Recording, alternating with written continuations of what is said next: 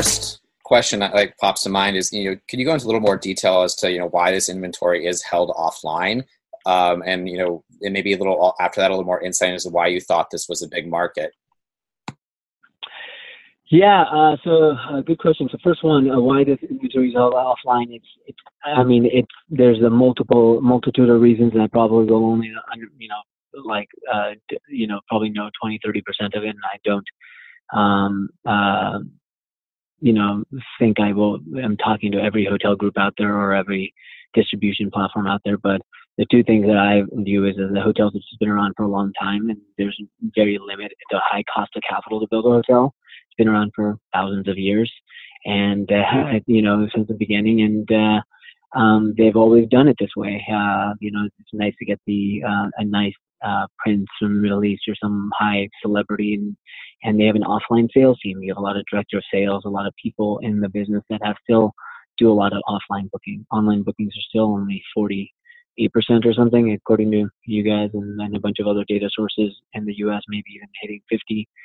So, people still book offline. People still talk to customers. People still want that kind of service, and that's kind of one reason why. So, just internal processes, politics, things that historically have worked, and they've had data for that works,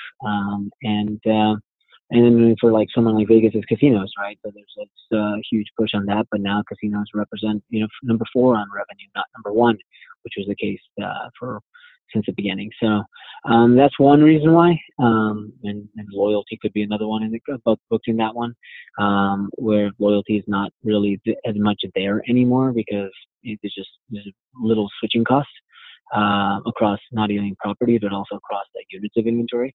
And then the other side is just that, historically, like the real estate arm is just heads in beds to cover fixed cost, which is rent and interest rates. And so when they built out distribution, you really don't know what distribution looks like in the future.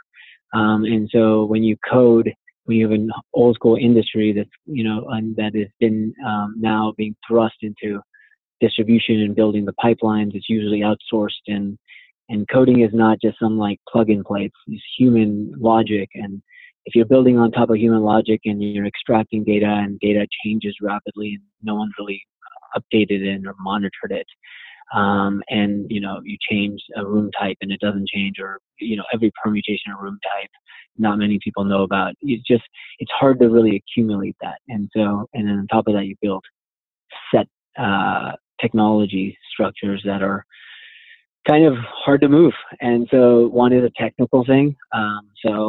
Their big thing is just get 70% of the rooms filled and they would make their money. 80% of the rooms filled, and that would cover their cost of capital. And I think that's been the majority of it. And the other side is it's just hard to move big industries. Healthcare. I used to work at Capital One. Very similar, Capital One, the founder was still the CEO, Rich Fairbanks. He's, been to every meeting. He's one of the most innovative and just well thoughtful. And because he has that power, he can make heavy investments in technology more than a bank that doesn't have the founder as the CEO. And they're okay with short-term losses. But a fixed asset is hard to have short-term losses. So there's less reason to change. And so, that's basically what I think is the reason why.